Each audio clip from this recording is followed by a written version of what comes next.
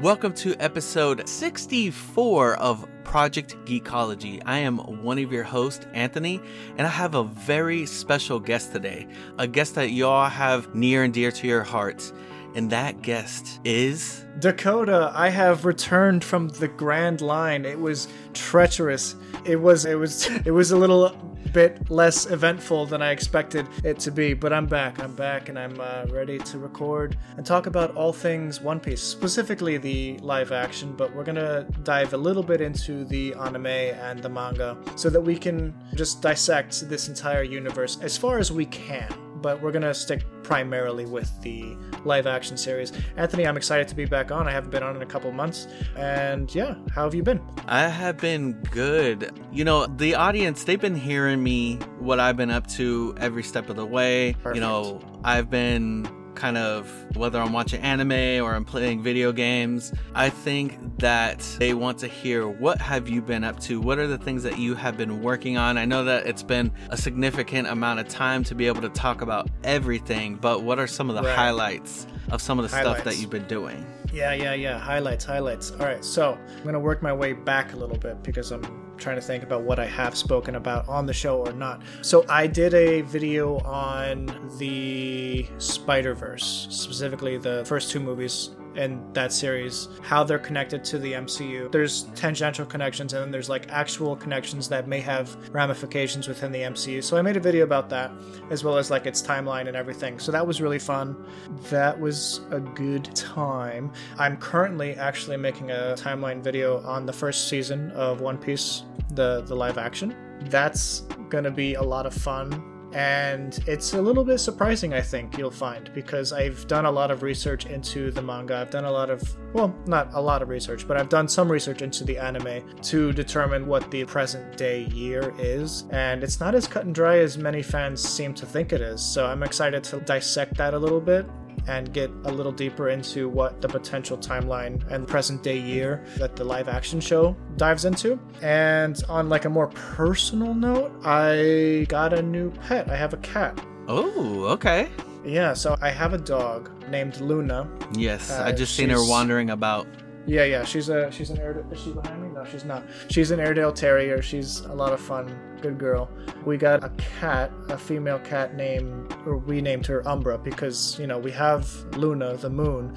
Now we need the shadow of the moon, so the Umbra. So we chose Umbra as a name, and we've had her for probably 2 months now. Oh, nice. And today I think we found out that she's actually a boy, so it's going to be Umbro from now on. Oh my gosh, bro. Yeah, she started developing balls, and so that's a pretty sure sign that she's not a female. It's like, hey, wait a minute. You've been tricking us the whole time. There was something that wasn't there before. Yeah, so we're not totally sure about that yet. We'll get back to you, but pretty sure Umbra is an Umbro. Nice. Or Umbreon, you know? Oh, yeah, well, we thought about that too, yeah. That was my first thought when you said Umbra. I was like, Umbreon. Pokemon. Yeah. I also thought of like the planet Umbara, which is from Star Wars. That's like that really dark planet in the Clone Wars. Anyway. Oh, Ahsoka. Ahsoka's been a huge part of my life. I don't know if it's been a part of your life, but yeah. Oh, absolutely. I've been telling the fans about it. I honestly told them, and maybe you can put your 2 cents into it, but I said that while you can watch it and enjoy it without seeing Clone Wars and Rebels, I recommend at least seeing Rebels. Like, Rebels is going to make a clear picture, especially when it comes to these characters and their relationships with each other, because they don't establish it because it's already been established, you know, it's there in Rebels. What's interesting about Ahsoka is that you don't technically need to watch Clone Wars and Rebels to understand what's going on. They give you all the pertinent information that you need in the episodes, but you will get a lot more enjoyment out of it if you do a little bit of homework, if you do a little bit of, you know, watching of Rebels and even Clone Wars. They do have that episode where they jump into flashbacks of the Clone Wars, or like visions of the Clone Wars. That was so awesome. Yeah, and the finale, without teasing anything or spoiling anything, they definitely tease a major arc in the Clone Wars. And you know what's funny? Like, my parents watched it. They haven't seen any of the animated series. They loved it. They really loved it. You know, like, they thought it was like real, like, fresh Star Wars to them. And that's exciting for me to hear, you know, like that this can be viewed not only as, you know, like a follow-up to Rebels, but also just a solid entry into the Star Wars canon, even for those who haven't seen what came before. So that's exciting. And yeah, I would love to talk about it in more detail in a future episode, if you'll have me. Oh, absolutely. Yes, and it'd definitely be awesome to talk about some of the influences of Heir to the Empire, you know, into that. Oh, dude, it's totally like leaning directly into that storyline. Like, and you know that Filoni has his standalone Star Wars film that, or not standalone, but it's like a, you know, he has his own Star Wars film lined up, and everything is leading towards like an Heir to the Empire adaptation for canon. So it's really interesting. I'm excited to see what happens of it.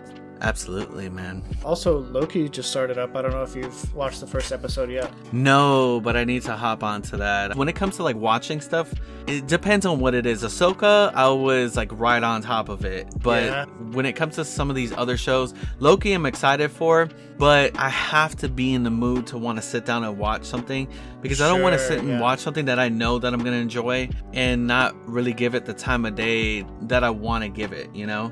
Totally. Yeah, no, I totally feel that. Yeah, and it's interesting. For some reason, like, the Star Wars shows have like a tighter grasp on me when it comes to like, I gotta watch this immediately. Yes. Versus the MCU shows. Even though like a lot of my content on YouTube is about the MCU, I've always felt a closer connection to the Star Wars universe just because it's what I grew up on, you know? So, but I gotta be honest, Loki's season 2's premiere is solid. Like, it's really a return to form. And you know the first season of Loki is amazing. Right, yeah. It was amazing. And I mean, we talked about it. We have an episode on that first season. And I'm pretty excited to hop into that. I think part of it stems from maybe some Marvel fatigue, because there's just a lot of stuff that they've been just like pumping out that's just like very subpar. Sure. Yeah, a lot of their stuff that could be like knocked out of the park has been really lackluster. I mean, Secret Invasion, what a waste. In my opinion, I really believe that had some serious potential, and it lost a lot of people. It was just week in, week out, a very, like, all the reveals in Secret Invasion were super rote. Like, you were able to pick them out a mile away, like, oh, that's Nick Fury, oh, that's not Nick Fury, oh, this is just a Skrull thing. But it was never surprising to me, which is like what spy thrillers are supposed to be. And that really, I think it did a number on the MCU, because they pushed it as something that's so huge and so big, and then it was just such a nothing burger, you know? I know that when the show first started, I think a couple of episodes in, you felt it was a little promising to you. Like, you felt good about it. And then I guess it was promising. Yeah, like it dragged on, and just people just really started picking that show apart.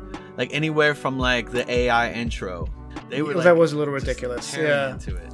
Yeah, I mean, you kind of have to read the room a little bit when it comes to that kind of stuff. Like, online, it may be, you know, off of Twitter or off of X now. That's not a big deal, but like when it comes to like the Twitter sphere, which is it's probably the most influential of the social medias in terms of, you know, relaying ideas and stuff.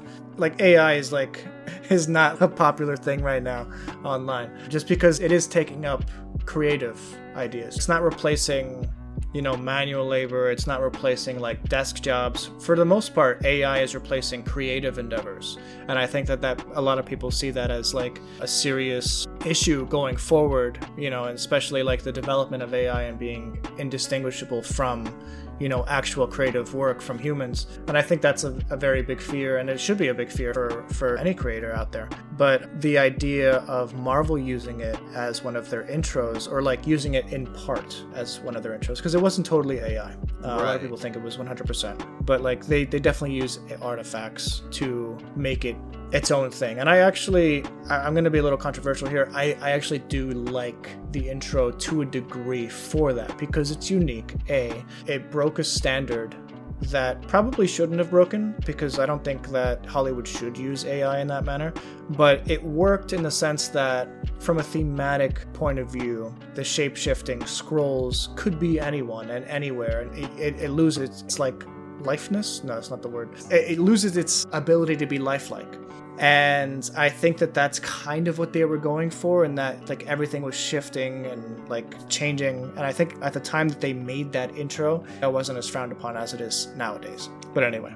I know you and we talked about AI a little bit, and it's not a good replacement for stuff, but it is a good tool, you know? Oh, yeah, and you can definitely... You're not going to take out a drill and expect it to build a home. You know, you need Right. to have the actual person to work it. So it's a good companion to have. And honestly, to tell you the truth, it's almost like a really good Google. Like, I mean, if you need to find out answers, sometimes it replaces the need to search Google for hours when you got AI right there, you know? So there's different ways that it's being used, and I would say taking shortcuts and stuff that you shouldn't take shortcuts in, I could see where the problem is. Totally. And I do think that the ultimate idea of it like replacing creative endeavors is a scary thought, you know, like so we're recording this October 10th. It's a few days out from the WGA, the Writers Guild of America, has finally ratified their new agreement with the Association of Motion Pictures and TV Producers. One of the agreements that they came to together was not to use AI in a certain capacity, you know, like to replace writers or anything like that. Because it was actually like a proposition that was proposed once the strike started. Well, we can use AI to like replace our writers. And that was just like such a scary thought, because like, no, writers do good work. They shouldn't have to fear for their jobs for that. Yeah, no, exactly. So that's like contractually in their thing now, so they can't be replaced in that respect. So AI has the potential to do a lot of good for mankind. Ultimately, I want to say like it has like there's more possibility for like a net good than a net bad, but there will be bad along the way. You know, like there's going to be stumbling blocks that people are going to hate, and it's going to be an uphill battle for sure. And I'm not totally for it. You know, I'm going to be honest. Like, I do think that it's an excellent tool. It's a crazy tool, but I also think it's a tool that we're getting so quick and so readily that it's really dangerous, you know, at the offset. You know, like all of my wife's kids in school use ChatGPT for pretty much everything. And it's an entire class that's now useless almost, because she can't determine like whether or not like a kid is writing her essays themselves or if it's a computer writing them. And sometimes she can tell, because obviously like not all of them have a super like a really intelligent lexicon of vocabulary or whatever. Right. She can tell like if it's not their words. Right. It's like, yeah, you need to go through and take out the stuff that you know that you wouldn't actually say. What does this word mean? You have no idea. Right. But yeah, that's exactly what I mean. Like taking a shortcut in stuff that you probably shouldn't take a shortcut in is a bad use of ChatGPT. But using it as a tool that can help make your work a little bit easier, your workload a little bit easier, still putting in the work. I could see it. I could see it. I mean, you see that I use it for editing. You know, I use it to help actually close a lot of the gaps and to take out filler words. We're creating this episode. I'm not using ChatGPT to actually create the episode. So it's a tool that I'm using to make my work easier. Honestly, it transcribes the whole episode and honestly makes it easier to edit, because I'm not looking at just a bunch of wavelengths. I'm looking at words. Well, speak for yourself, because I'm writing down all your questions into ChatGPT so that I can just read out what it thinks in my voice. No, kidding. You know, I can so hear we've been talking. We've been talking quite a bit about ChatGPT and Oka and Loki and even Secret Invasion and my cat Umbro. We should probably jump into... Oh, and also I've been playing a little bit of Baldur's Gate. That's also been a lot of fun. Yes, man, that's so good. Dude, Baldur's Gate is awesome, yeah. Crazy I love game, it. crazy game. All right, so let's jump into our discussion of One Piece, the Netflix series. Going into it, Anthony, like, did you have high hopes? Oh, no. I know that. Absolutely not. Absolutely. I had no hope in this being good. Did you even know that it existed before it like popped up, or? So yeah, I know that it existed for a little while now, but I wasn't sure. I was like, oh, okay, yeah, whatever. And then I saw the trailer, and I feel like the trailer doesn't really show enough of the show, and it makes it look like a bad anime adaptation, in my opinion. Interesting. And look at the Cowboy Bebop one. The Cowboy Bebop trailer looked really good, but the actual show fell flat. Right. And I mean, but there's That's a lot true. of reasons for that, but it's just, yeah, I had no hopes for it. I saw the trailer, I was just like, I don't know. And then just my past experience with live action adaptations for any anime, I've seen the Death Note, wasn't a big fan. That was a bad one. That was Yeah. a really bad one. There's like a live action Attack on Titan movie. I seen that, I'm like, no. And I mean, Cowboy Bebop. There's also, They did Bleach. yeah, they did Bleach. I didn't get to see Bleach, but I've seen enough live action adaptations to say that it just doesn't work. Like, You remember Dragon Ball Evolution? Dragon Ball just, Evolution? like, dude, that took the source material and was like, yeah, whatever. We're just gonna take the names from this anime, and Oh, God. I mean, dude, like, I don't understand it. They did the same thing with the Halo show. It's like, dude, you have the source material. Stop trying to reinvent the wheel. If you want to take some liberties and add some stuff to it, that's fine. But stop trying to create this whole thing that already exists. Right. Okay. Now that I have that opinion of you, you've experienced live action anime series before. I just want to preemptively, like before we start talking about One Piece proper, I want to just, like a couple months, probably about 6 months ago, I was sitting with Anthony in Florida. We were having a drink and he turned to me, he goes, I'm going to start watching One Piece. Or he said, I started watching One Piece. I'm going to watch it all. Yeah. And I looked at you. I looked at you like you were crazy. I'm like, dude, that's 1,000+ episodes. What are you doing? And you're like, I don't know, man. It looks pretty fun. And I thought you were crazy. I was just like, all right, well, have fun. Let me know how it goes. I think in that moment I was in the Alabasta saga. Oh, so you had gotten pretty far. Yeah, I had gotten pretty far. Right now I'm in the Sky Island saga. I'm in Skypiea. The Skypiea arc. Okay. So yeah, like I'm pretty decent. I'm still like earlier on in the anime, but I'm deep enough to like be invested because like I'm almost 200 episodes in. But honestly, I could be further into the anime, but I take breaks. Like I'll take, maybe like a couple weeks off and then like I'll hit it hard again, Sure, yeah. I mean, It's a lot. It's 1,000 episodes of TV. Yeah. I messaged you a couple weeks back. Or I don't remember what I said, but it amounted to early reviews for the live action One Piece are saying it's an excellent adaptation. What did you think when I said that? When you told me, I was just like, wait, what? So I had to look it up myself and I'm like, dude, what? And everybody's literally saying the same thing. I mean, there were some reviews that were kind of like, on it, but for the most part, most of the reviews were pretty happy with it and saying that, oh, this show has broken the curse. And I'm like, dude, wait, what? Oh, I need to see this then. I was gonna watch it anyway, but I didn't hold out much hope for it before seeing all that stuff. Not to say that reviews will stop me from going to see anything, but a lot of the times reviews are right about some stuff. Yeah, they're at least indicative of like how you can expect to receive it, especially if it's like a reviewer that you like trust or like that they're excited for it. Like, all right, I like what they're into usually. I'll probably check this out. So I heard early rumblings. So I'm in a group chat with a couple reviewers on Twitter, and I heard early rumblings that this was like, to take a line from the show, not the King of the Pirates, but like King of the Anime adaptations. And I was just like, really? All right, well, I gotta check it out then. And yeah, it turns out I loved it. I kind of savored it, watched maybe like 1-2 episodes tonight, watched it over the course of about a week. Super solid, bro. Just so impressive. And it got me into One Piece because prior to that, I had maybe seen one episode of One Piece, like episode 700 something for some reason. And I didn't understand a thing about it, and I've never read any of the manga.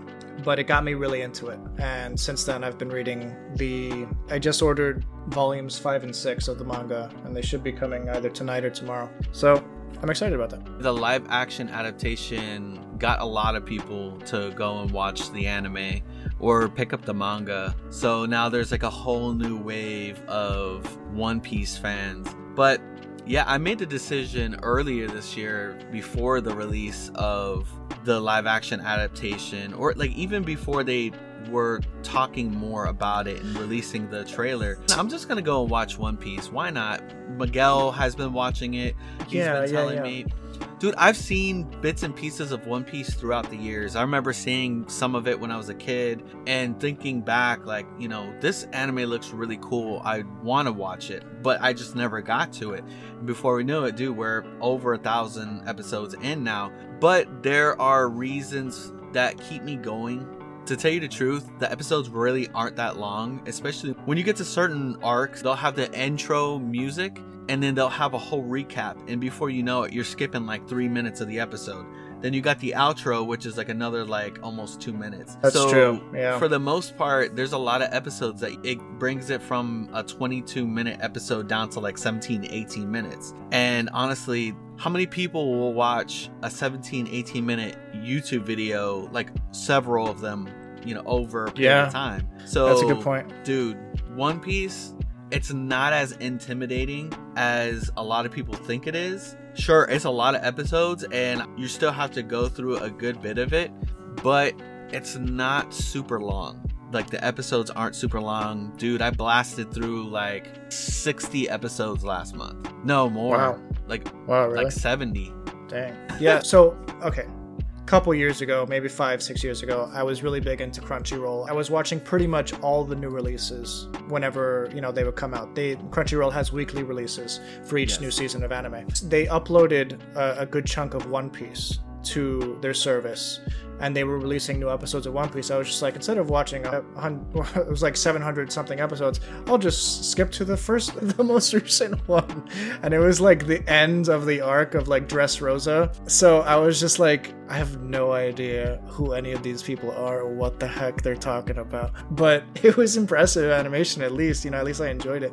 But yeah, I didn't watch any more after that. So this was really my introduction proper, and I'm glad that I chose this route, because it's gotten me really excited about diving into the manga more and diving into the anime. Because even, you know, going from the manga to the anime, I'm noticing some variations, you know, like it is an adaptation of the manga. It's not a one-for-one, you know, there is some wiggle room in terms of like how the story is adapted, like what the characters say to each other. And I find that that's really cool. You know, I find it's really interesting. And it also makes it a little more easier or a little more palatable when I notice the big changes from the manga to the live action, because the live action is said to be an adaptation of the manga, not an adaptation of the anime. So yeah, so it's interesting. Like I'm noticing, especially like starting with episode 3 with like the Black Cat Pirates, that whole arc, while it's very similar, you know, like the final battle, instead of being like on the beach, is inside of the mansion.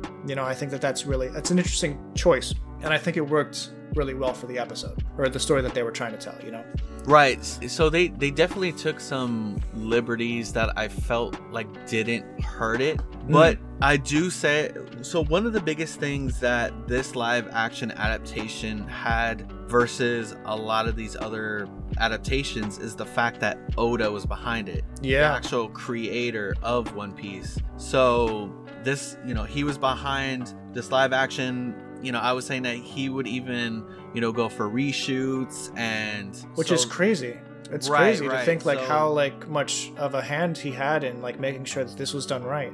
Which is awesome, because that shows how much respect the showrunners have for the source material. Totally.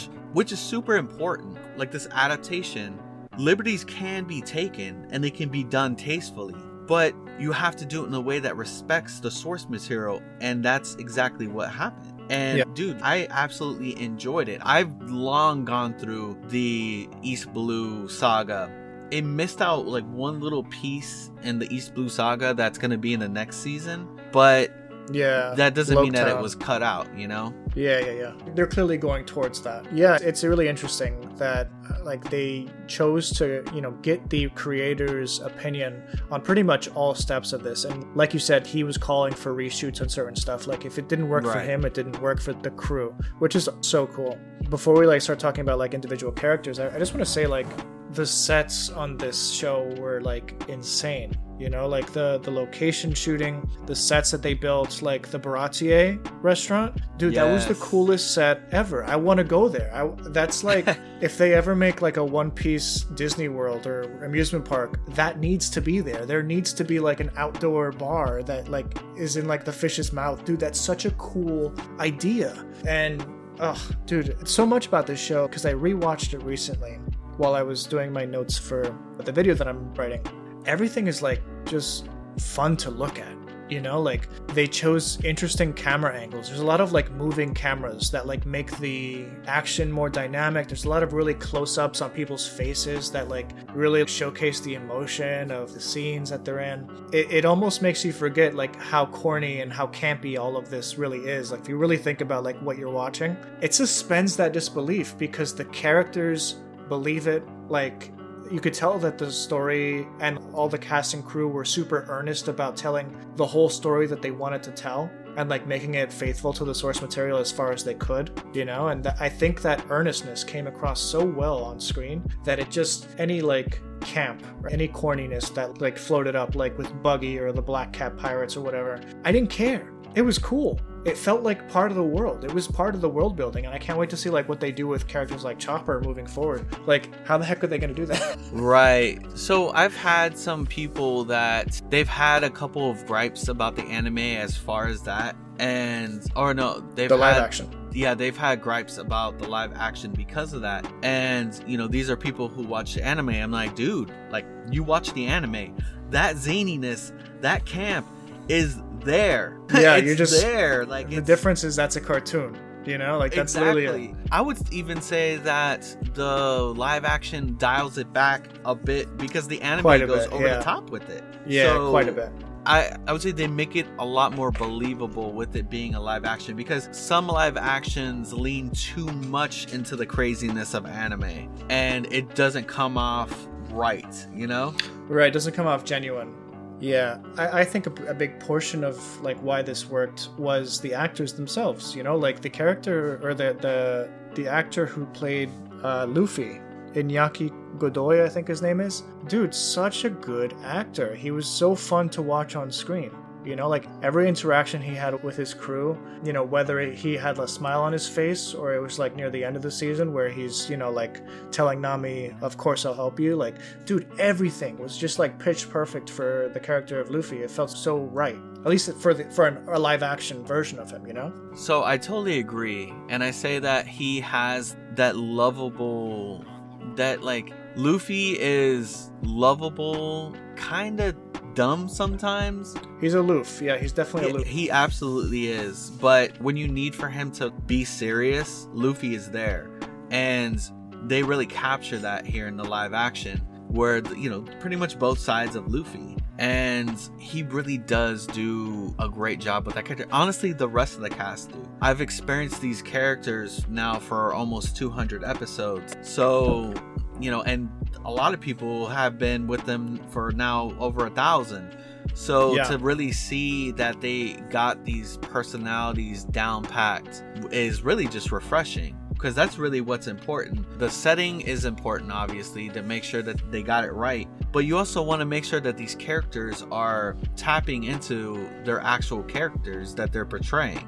Yeah, and sometimes actually I find that the live action is, in some ways, it's a closer approximation of what the manga had to say than the anime. Or, sorry, like the live action was closer to the manga in some areas than the anime was. You know, like, I'm kind of going all over the place with the discussion, but bear with me.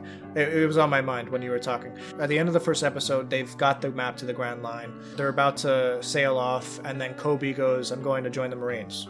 And, you know, there's that, like, you know, heartwarming send-off from Luffy, like, we're friends now, we shared a meal. Well, he doesn't necessarily say that in the manga. What happens in the manga is very similar in that Kobe does say that near the boat, and, you know, like, there's a nice send-off there. In the anime, there's a whole scene where, like, Kobe and Luffy start fighting so that Kobe can, like, pretend to be Luffy's enemy so that he can join the Marines.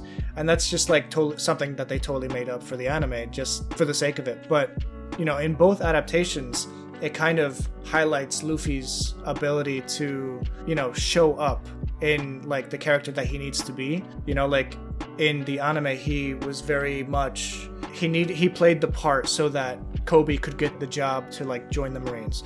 In the anime, it was just, you know, it was a nice send-off because these two characters like had grown to care for each other even in the short span of time that they had. So I don't know, it's cool how like all these different adaptations exist, and in some ways like the live action is closer to the manga, in some ways the anime is closer to the manga, but they all stem from the same story. And you know, it's exciting because this whole world of like One Piece is kind of like opening up to me, so I'm just excited to like get further into it, closer to where you are. Obviously I'm only like 4 episodes into the anime, so I don't have too much to say about like what happens after that point, but I'm like 36 chapters into the manga now, so I'm fairly deep in there, but still in the East Blue. Nice. Yes. Let's go through the characters and see how you liked each character versus what you are used to from the anime. So Nami. So I feel that Nami, her name is Emily Rudd. Right. And so I personally feel like she did a really good job as Nami. And Emily Rudd is she's actually an anime fan and has been keeping up with One Piece for a while now, actually. Really? Like, even outside in relation to the show? Right. So I remember seeing on her Instagram that she had made a post about Nami like some years ago, and I was like, okay, it was like, it's crazy how it ended up where it ended up with her being Nami. Yeah. But I think that she, you know, that the mannerism she has, especially in those earlier episodes where she's kind of just with them to get what she needs. She needed that map for the Grand Line so that she can... Yeah, she's still distant at that point. Right. She's not part of the crew, even though like it's Luffy, just like an anime is like, all right, you know, we're a crew, and Nami and Zoro are both like, we're not a crew, you know. I love that stuff. They got it down packed pretty well. And something that I really like that they did with the show is that Oda had explained where each and every one of these characters are from, and they went with that version. You mean like in the from the manga, or just like... So Luffy is actually Brazilian. Oh, you mean like actually like nationality? Right. Luffy is Brazilian. Nami is Swedish. Sanji is English. Zoro is Japanese. Obviously, Usopp is actually African. Chopper is a reindeer. I love it. Spoilers for me. Is Chopper actually a reindeer, or is he like someone who ate a devil fruit?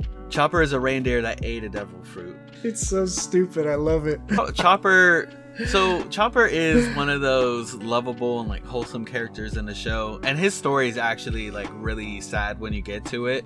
Oh god. Because I'm just a little history on him was that he was a reindeer that was born with a blue nose, so like kind of like a Rudolph situation where he was being rejected by the other reindeer, and then so he eats this devil fruit that allows him to turn into like a person.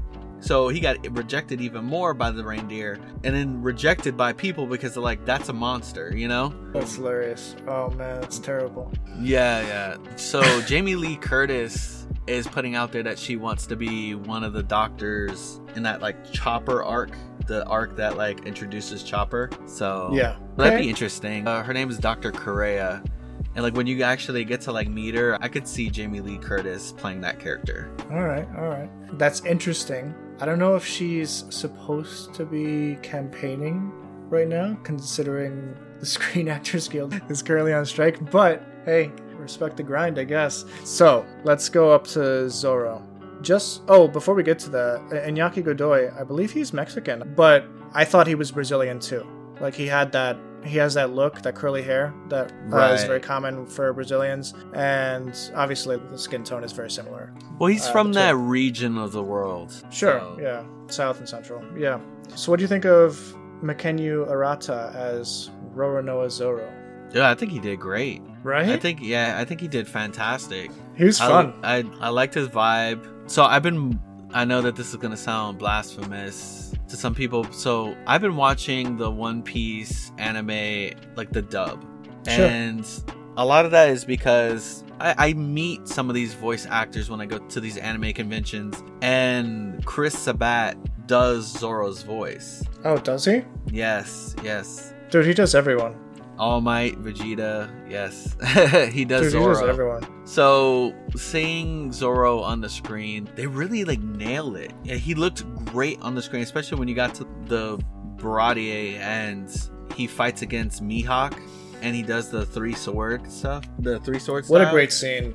And if you look at that scene side by side with the anime, it's like so very close. Really? You think it was on Yes. purpose or? Cool. So I think So- that's one of those scenes that I think there was like certain scenes that they wanted to make sure that they nailed it. Like there's other stuff that they knew that they could take liberties on, but they wanted to make sure that certain things were on point with the anime and maybe the manga. Whereas like when Nami asks Luffy for help, like that was like pretty much like almost one for one between the anime and the live action. Really? So that's cool because I know that I was listening or I was reading some comments made by one of the producers of the series, and he was saying that like he was a big One Piece fan, like the anime first, you know, before getting into the manga. So that makes a lot of sense. And actually, when you think about like the most anime scene of the entire first season, it's that fight between Roronoa Zoro and Dracula Mihawk. The fact that he pulls out a little knife and is just like using it to stop three blades is just crazy. It's the most anime thing you could possibly think of. That would never happen in any other medium ever. So that makes sense that they like, you know, obviously used inspiration from what was already there in the anime. So that's cool. What do you think of Usopp? Jacob Romero Gibson played Usopp.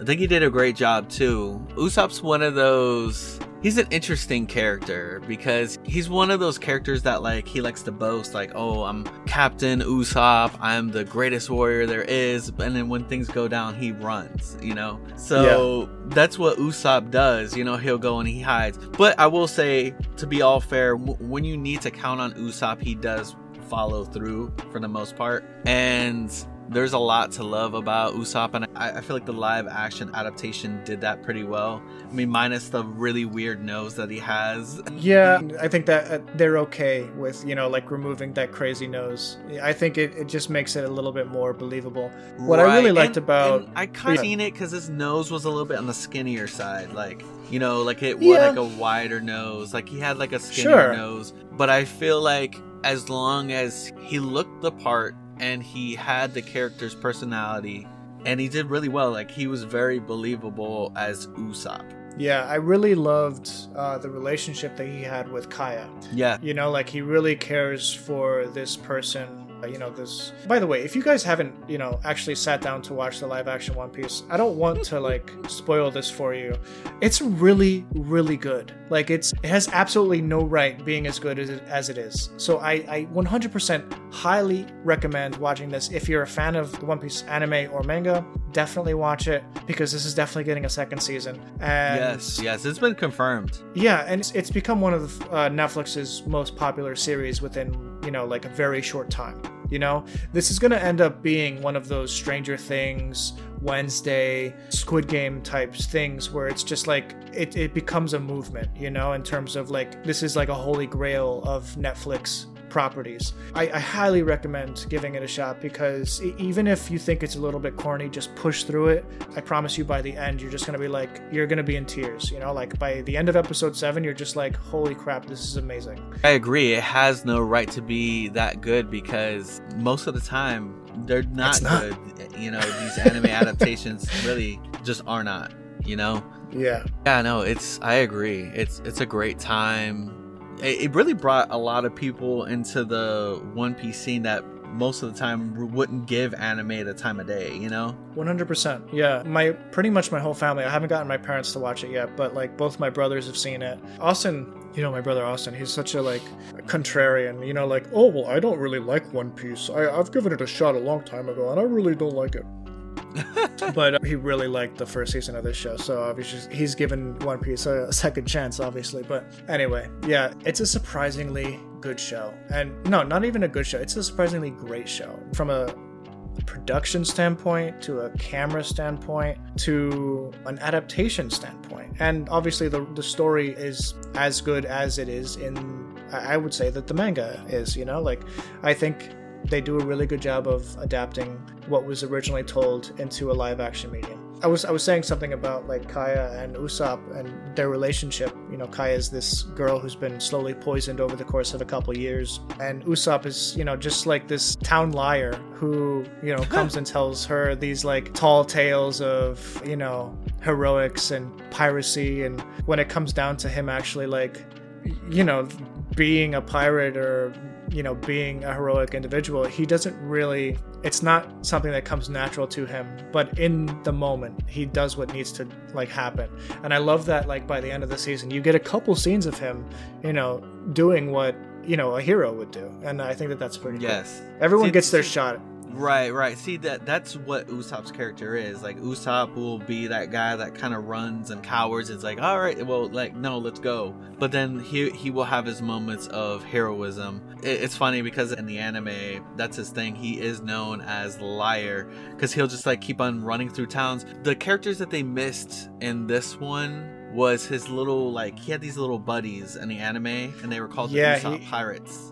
Yeah, he had like 3 little kids who were like his crew. Right. And like he would just like run through the town like, oh, the pirates are coming, you know? And they would call him Captain Usopp. Yes, they called him Captain Usopp. So that kind of makes sense why he, you know, calls himself Captain Usopp in the live action, but it doesn't really make as much sense in the live action because they kind of skip those characters.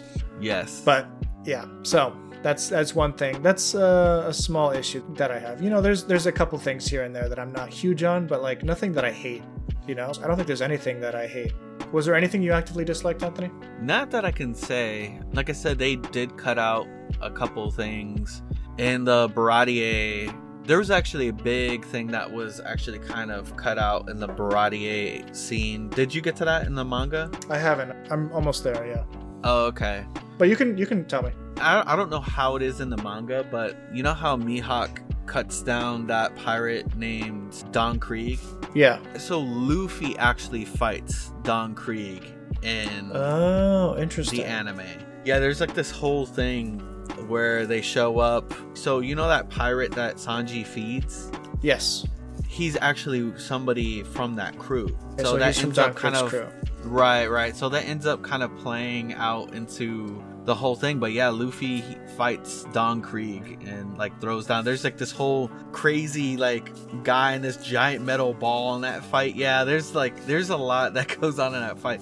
But I will say that the way that they went about it was kind of cool and showing the power that Mihawk has. Sorry, and sliced the ship. Yeah, my cat's running around. She's making all kinds of weird noises. Bro, at it again. Yeah, dude, he sliced the ship like from like 50 feet away. How did he do that? Power of anime, and God was on his side. Yeah, dude, I'm really excited to dive deeper into this. Like, just digging into like the history of this world is like super fun. Like going, because in my video that I'm making, I'm going back to like all the flashbacks. So this is like 22 years ago, 10 years ago, 8, 9, 7 years ago, and I'm kind of like piecing it all together and like how it would have landed chronologically. And it's fun. You know, I'm having a really good time exploring like the back history of all these characters and like what's going on with everyone. What did you think of Sanji? Oh, dude, Sanji was so good. He had like a real presence, like a camera presence, you know? He had a real presence, and he did really good with Sanji. The actor, what's his name? His name is Taz Skylar. Taz Skylar did a really great job as Sanji. He got the mannerisms, the hand in the pocket, and that's Sanji's thing is kicking, and that's what he did. Is it because he doesn't want to like mess up his hands for cooking? I'm pretty sure that I think that was something that he said. I think that was his explanation. Okay. But yeah, and I love that they had him cook and plate, and it looked very gourmet. Yeah. And when he came on, I was so impressed with the kitchen on the Going Merry, which is the name of the ship. Yeah. I was like, dude, this is an amazing kitchen. They right? got like all these spices and stuff in there. It looked amazing. I know. Dude, all the sets were amazing. You know, from the Going Merry to the Baratier to Buggy's little tent, like circus tents. That they changed that story quite a bit too, but I had a fun time with them. What did you think of some of the enemies that they had, like Buggy and Axe Hand Morgan? I think that they did a really good job. That fight during the Axe Hand Morgan part was really good. That's where you got the first taste of like true combat in that from the live action from like the anime. And I was like, man, it was in that moment I was like, dude, I'm gonna love this so much. And then you got to Buggy and you finally got to experience some of the weirder devil fruit powers, which is the chop fruit and how he could break his body apart. Yeah. What's amazing about that for me is that, you know, if you look at some of the future stuff that happens in One Piece, or some of the future characters that are just so insane and crazy. Yes. I have faith that they'll do it with at least some level of respect to the source material, because they were able to do Buggy so well. You know, yes. Like it wasn't just a guy in a clown outfit. It was a guy in a clown outfit who could be sliced and diced any which way. And It was the craziest fight in probably the entire show, just because it was so weird. But they did it really well. So the next devil fruit power that we'll be experiencing, it will be in Logtown with Captain Smoker. And they tease him at the very end. Yeah, they do. That was him. Okay, all right. Man ate a fruit and started chain smoking. It is what it is. That dude will have like 3 cigars like in his mouth. He has like cigars lining his jacket. It's so crazy. It's gonna be interesting to see his live action counterpart. But they did Arlong really good, and Arlong actually showed up earlier in the live action than he did in the anime. So in the anime, like I said, the big villain that they fought was Don Krieg, but Arlong shows up at the Baratier, and so like he kind of like shows himself. But I really think that they did a really good job. He was imposing, he had the swagger to him. It really did well in the live action for its anime counterpart, at least. Yeah, I totally agree. And I think what you're trying to say is that for the sake of brevity, you know, because it's live action, it's a lot harder to get 1,000 episodes of live action than it is to get, you know, like they had to condense quite a bit. So they had to make some creative cuts and like overlap story arcs. So they overlapped what they were doing with Arlong and Don Krieg, you said.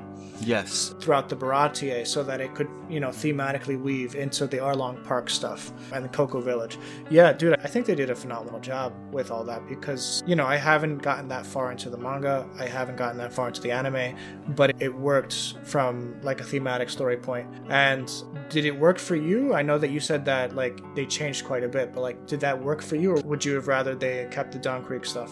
So when I saw that Don Krieg was in there, I was like, oh, you know, that I think it'll be cool to see how that fight plays out, but it didn't play out in the live action. But with the direction that they went with, I was like, oh, okay. And at least with Arlong showing up, at least it made sense, because like that's where they were headed anyway. Right, yeah, so it's like they just kind of killed 2 birds with 1 stone. Yeah, so I'm excited to see where the show goes now that the writer's strike is over. And hopefully, like, I think that they've been really hard at work to get the acting strike over as soon as possible. I think the goal is to film the next series, I think early next year, or let me see, because I know that they had plans for it.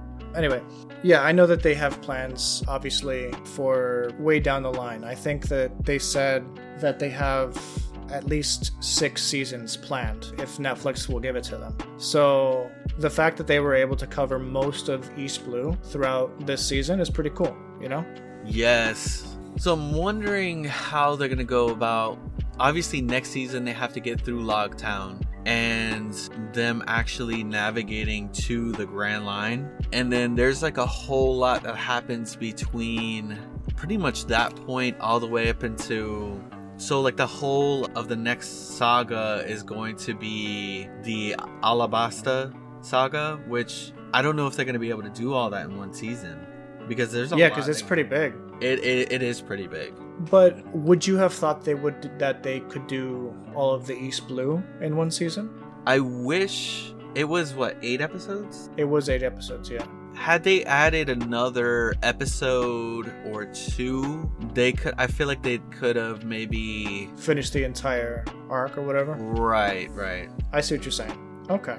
Well, I'm excited to see where the show goes. Hopefully the next, now that it's a proven success, because you have to understand, like, Netflix only bought 1 season of this to start off, just to test the waters. This turned out to be a huge hit, and they spent a lot of money on the first season. With the second season, maybe they'll give them more episodes to play with. Maybe they'll give them a little bit more money to like flesh out the CGI and the sets and stuff.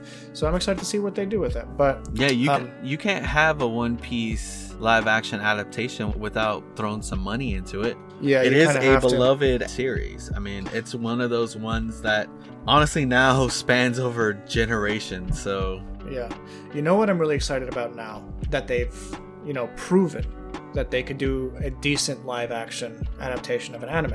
I'm really excited to see what they do with Avatar: The Last Airbender. I'm nervous.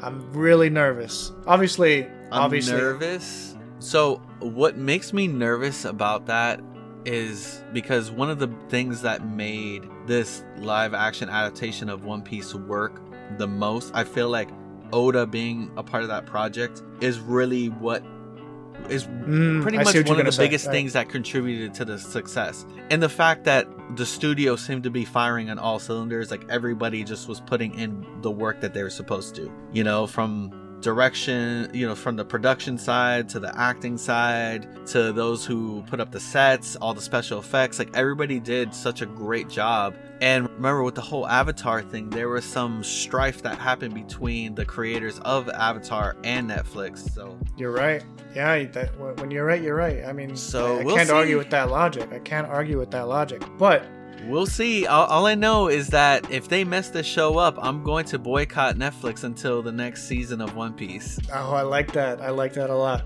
All right, Anthony, it was good talking to you about One Piece this evening. What do you want to talk about next week? Yes, absolutely. Or, what do you want to talk about next time?